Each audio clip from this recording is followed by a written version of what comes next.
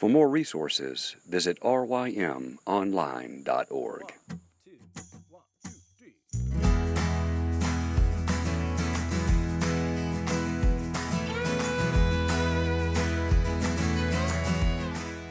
The Local Youth Worker is a daily podcast that's centered on 5 questions each week. Ranging from the practical to the professional, we're looking for answers to the questions you're asking. Whether you're in full-time, part-time, or even volunteer youth ministry, this podcast is for you.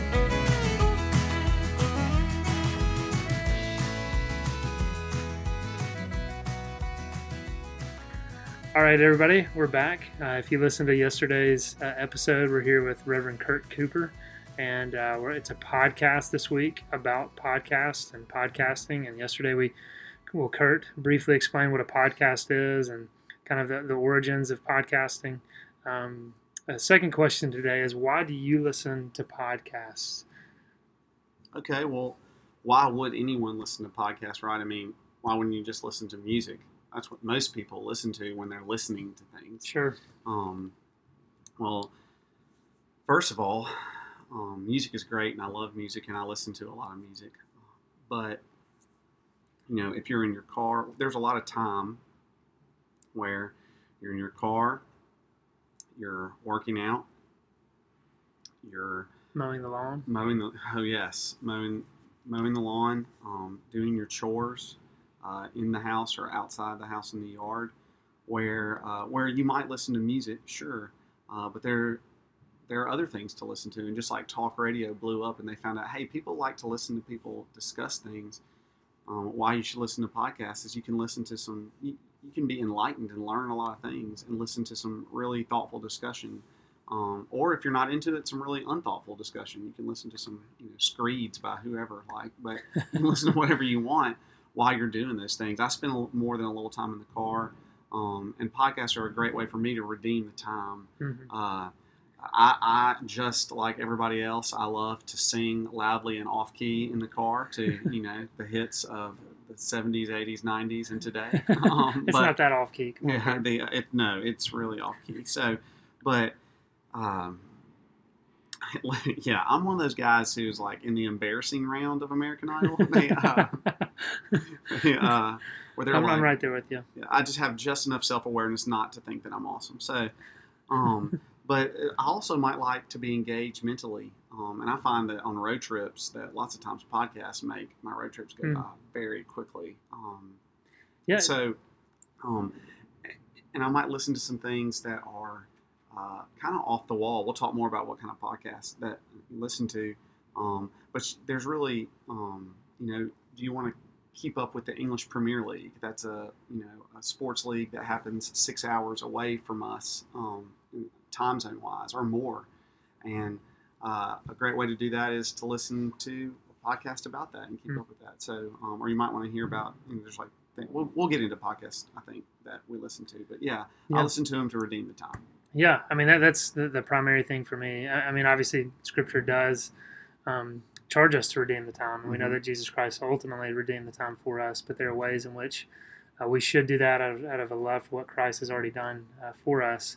But I found, I mean, I'm with you. I love music and I listen to music. And there was a time, back in the day, high school and college, where I was buying a CD a week. But as I've gotten older... What are CDs? I don't know. No, I'm older than John, so I need to... Yeah. But I've just found that as I've gotten older, I hardly ever listen to music while I'm driving. And I either just want silence to reflect. But that's probably because... you're a father. But I do. I enjoy putting a podcast on. I mean, almost every time I'm in the car. And I found that it's kind of...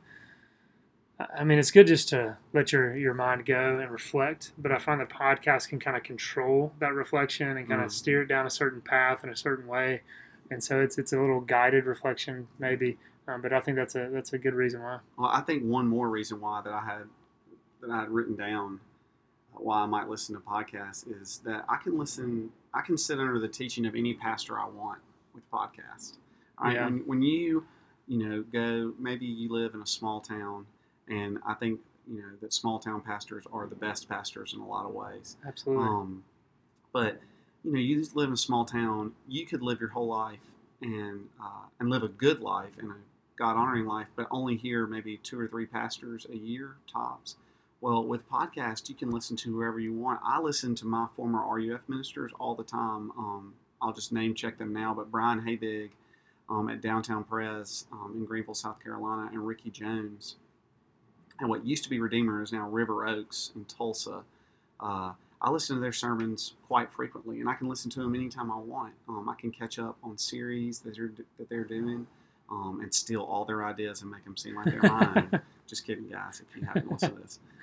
So not really, just kidding. But that is a good point. I mean, like you said, it's important to affirm, the local church and supporting your own pastor without a doubt, and knowing that they're the ones who know you and shepherd you and walk alongside you. But, I mean, what an enormous gift of God and blessing to be able to listen to. I mean, so some of the most uniquely gifted, pastors across the globe, as well as just, experts in, numerous fields that you can just listen to, and seminary professors, all of that. So yeah, I mean, that's an excellent reason why to listen to podcasts. Yeah, but I'll just say this, and the people who are listening to this are probably youth workers, and if any college students happen to listen to this, you should go to church. You shouldn't just sit in your bed and say, "Oh, well, I'll listen to a Tim Keller sermon." That's not going to church. And that's right.